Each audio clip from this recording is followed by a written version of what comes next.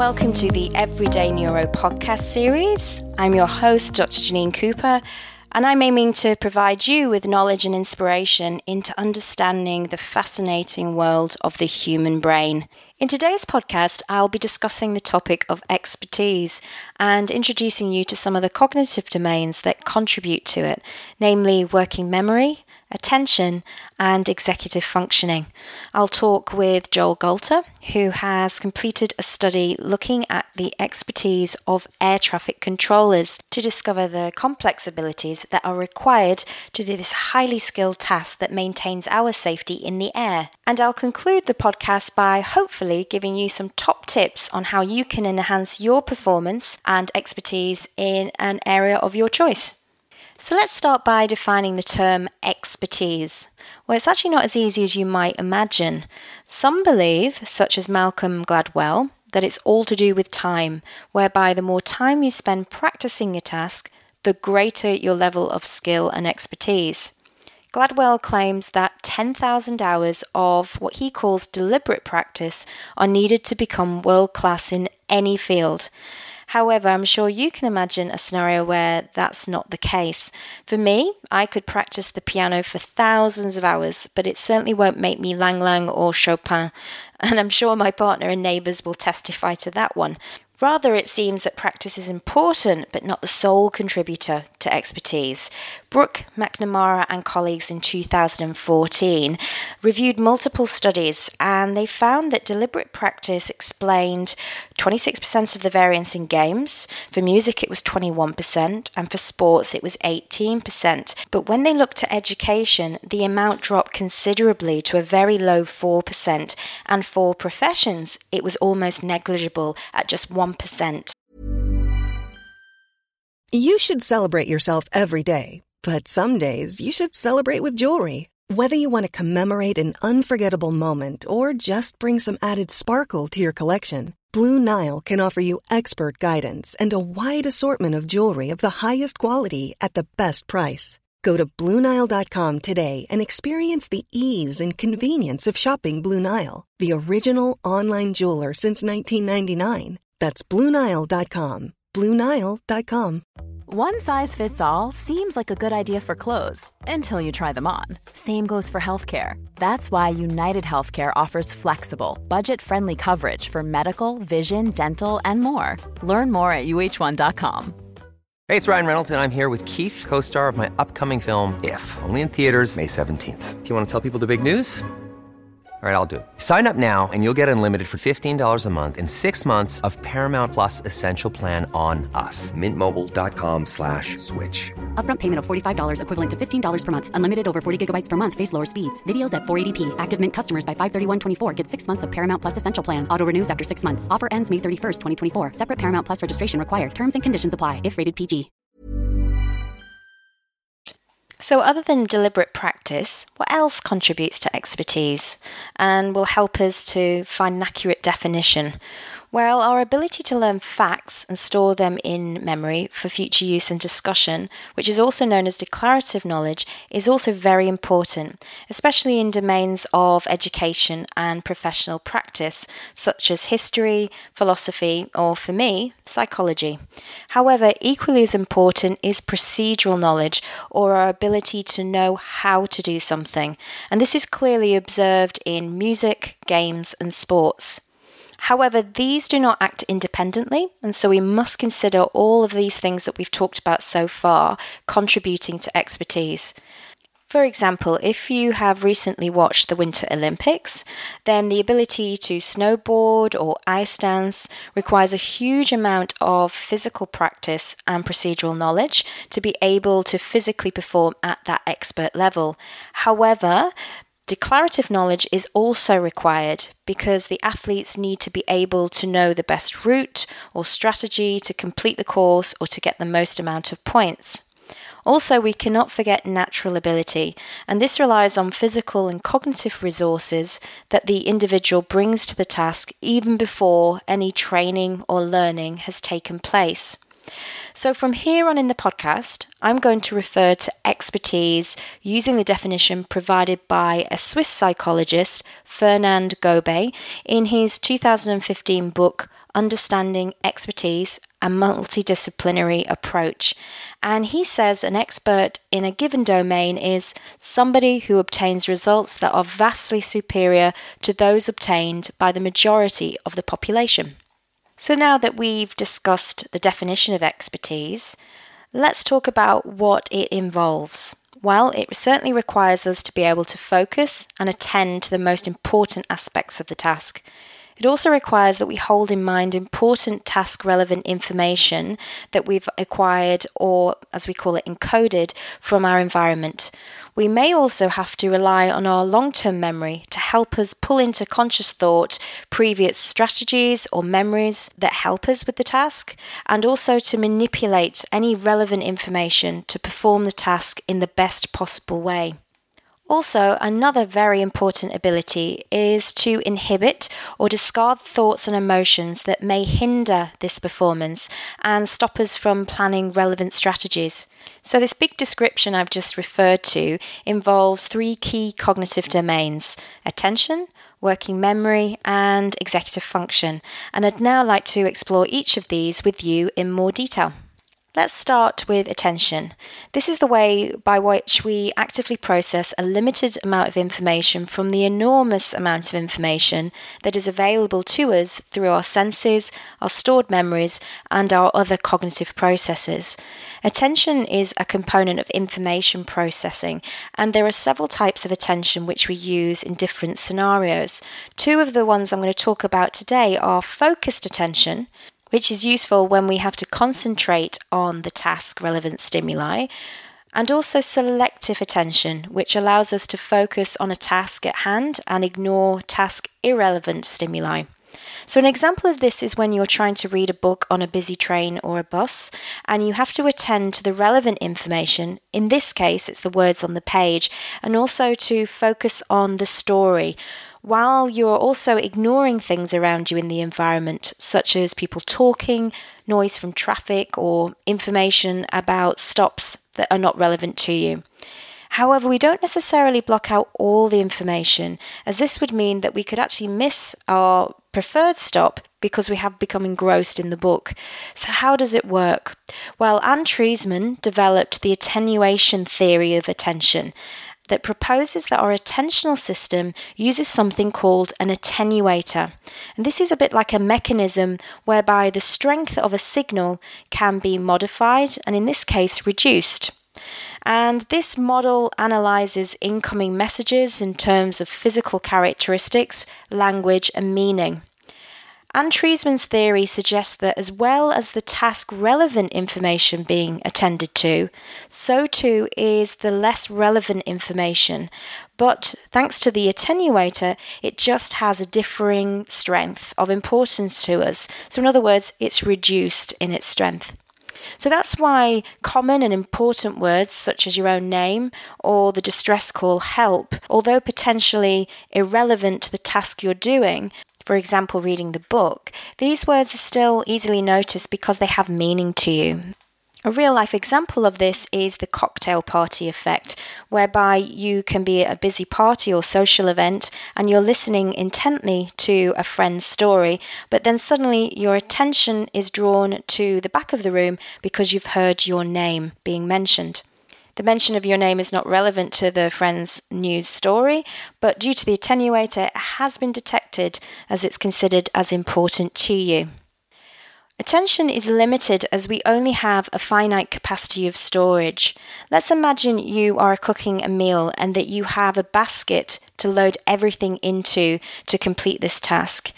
You will only have a limited amount of space in this basket, and so only the most important things are put in there so that the task can be performed at its best. Well, your attention is like this basket, and sometimes the load on your attentional system is maxed out by things that may be irrelevant to the task at hand. So in cognition, this can be any information from the environment that is not useful, such as noise or visual distraction. It could be thoughts. It could be memories or even emotions such as anxiety or self-doubt. The result of loading your basket or loading your attention with irrelevant information means that it's unlikely that the task will be performed at its best. Each person's basket or attentional load differs depending on things such as mood or fatigue, as well as how skilled you are at something. What is important to know is that often experts maximize their attentional load by the use of strategies that allow for more information to be held in active thought, otherwise known as working memory, which enhances their overall performance at a task compared to non-experts. And I'll share some of these strategies with you in the final part of this episode. So I've just mentioned the term working memory. What exactly is that? Well, it's the ability to hold in mind and manipulate information from your current environment as well as from long-term memory for a short amount of time. However, unlike short-term memory, which stores information as it's been encoded, such as a phone number, working memory requires that you manipulate or work with that information in some way. So for example, if you listen to a string of numbers or digits and repeat them, then this is an example of short-term memory. So hearing the digits 2915 and then correctly repeating them in the same order that you heard them in a task called digit span forward should be a relatively easy task for most people. In this example, the string was 4 digits long, and as the length gets longer, then usually the task gets harder to do. However, let's now try a working memory task. Once again, you will hear the digit string, but this time you have to recall them in the reverse order from what you have heard. And so you are actively manipulating or working the information into a different form. Okay, let's have a go. I will say the numbers and then there will be a gap where you provide them but in the reverse order. You can write your answer down or say it aloud or in your head. I will then give you the correct answer, but only listen to the numbers once, otherwise it's cheating and the test is invalid. So let's see how you do. Here we go. 3715. The correct answer is 5173. Here's another. 21694. The correct answer is 49612. Try another one. 731832. The correct answer is 238137. And finally, 5193862. The correct answer is 26839115. So how did you do? I'm sure you will agree that this task, also known as digit span backwards, is harder to do than if you recall the numbers in exactly the same order as you heard them.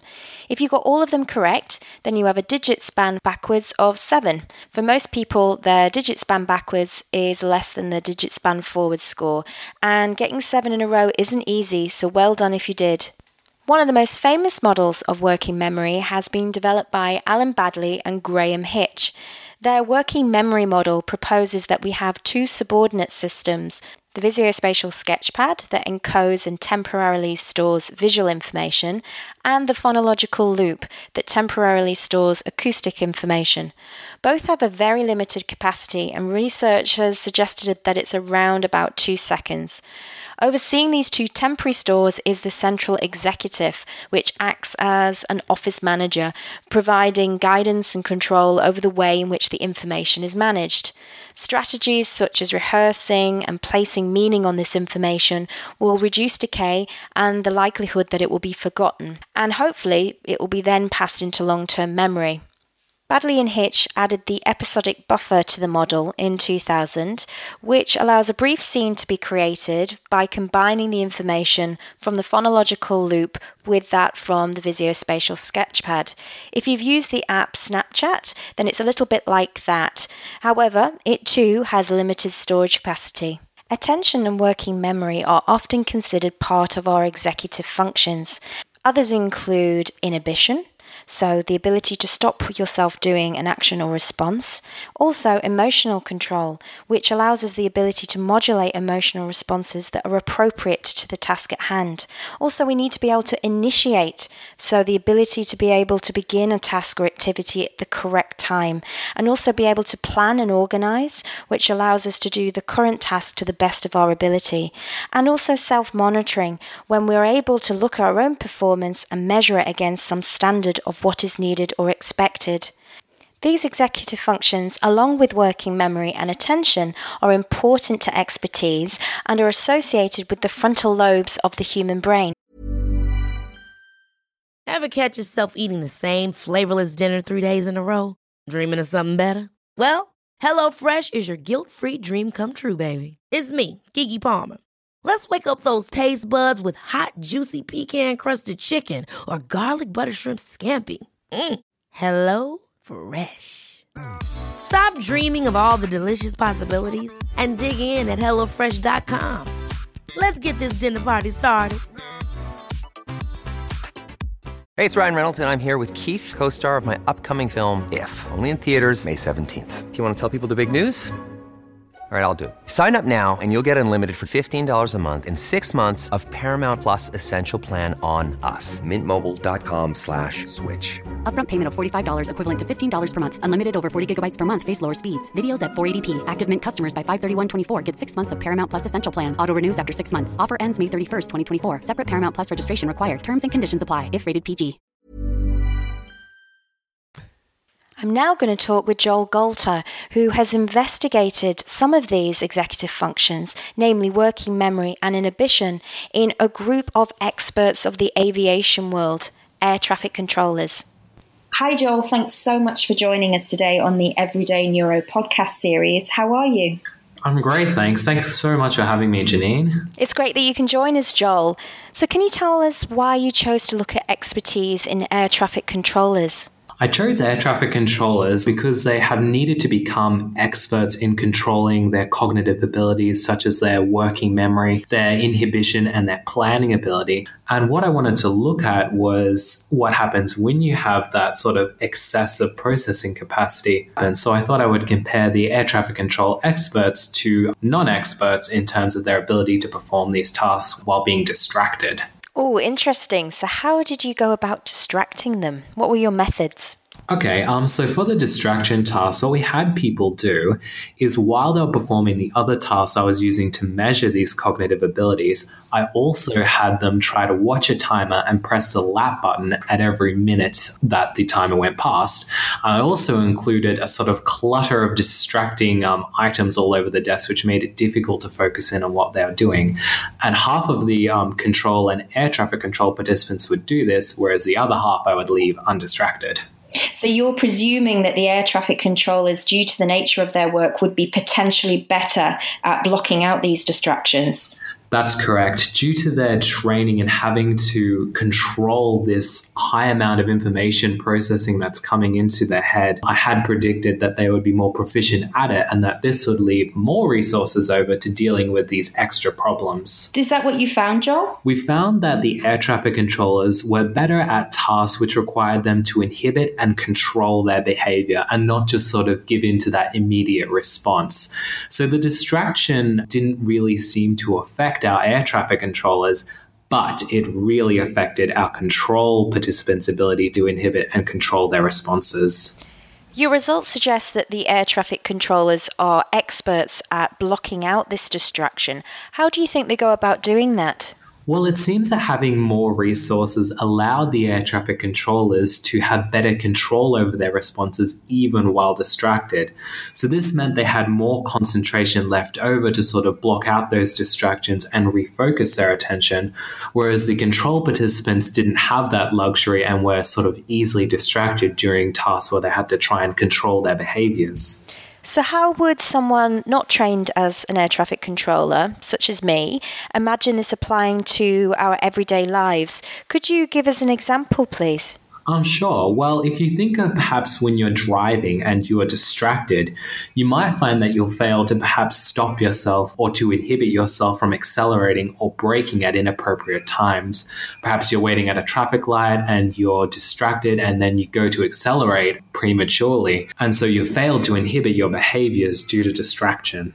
Were there any unexpected results, perhaps due to the testing environment? So the other side of it was that we found that distraction actually caused an expert's working memory to become less efficient than control participants, which was a bit confusing because if they have more capacity and this helps them in their inhibitory control abilities, why would their working memory abilities suffer from having all that distraction? So you only found this in the air traffic controllers, not the controls. Could you give us an example of why someone like me, a non-expert, may not have this distraction affecting my working memory? Yes, certainly. Maybe if you think of when you're focusing so hard on a task that's difficult for you, say you're making a complex recipe, you're driving in peak traffic, there's no more room in your attention to be able to perhaps notice passengers talking to you or things going on in other parts of the scene. Your attention is already filled to the brim, so those distractions cannot get in because you do not have the space to notice them. You're focusing so hard. So perhaps this result could reflect that the air traffic controllers have become distracted in your testing environment because their working memory capacity has evolved to deal with the much more demanding environment of the aviation control tower. Yes, exactly. Well, as a frightened flyer, I know that I'm now feeling really confident that we're in very safe hands of highly skilled air traffic controllers. Yes, I've got to say, from studying with these people and seeing the amazing things they can do, I have to say I've got a lot of confidence in our air travel as well. Thanks so much for joining us, Joel. Such a pleasure to have you share your work with us today. Thank you so much for having me, Janine. So I'll finish the podcast by giving you a few top tips to help enhance your learning and hopefully your performance, and maybe you can become more of an expert in whatever area you choose. One way to do this is to use cues. This is when you link your learnt information to a key item, so it could be a word or an image. This builds a strong familiar link between, for example, the word and a piece of information. And the good news is that it takes up only a small amount of your working memory, and therefore it reduces the overall demand on your working memory system, and this allows you to use that for other things such as planning and organization. It also makes you much faster at doing something, and it conserves your cognitive resources as well as your perceptual skills, so you can be more alert and ready for anything in your environment. It also reduces anxiety, as you will feel a sense of familiarity.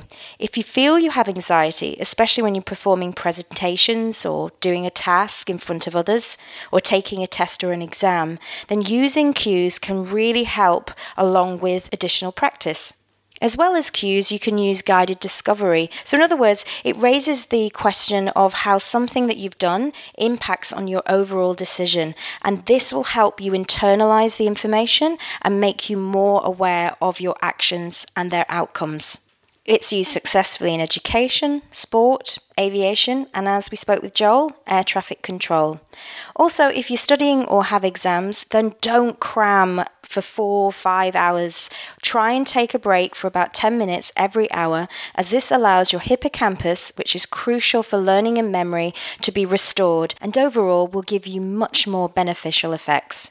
So thank you so much for joining me today. Please take really good care of that wonderful brain of yours, and I hope you can join me again for another episode of the Everyday Neuro podcast series. Take care.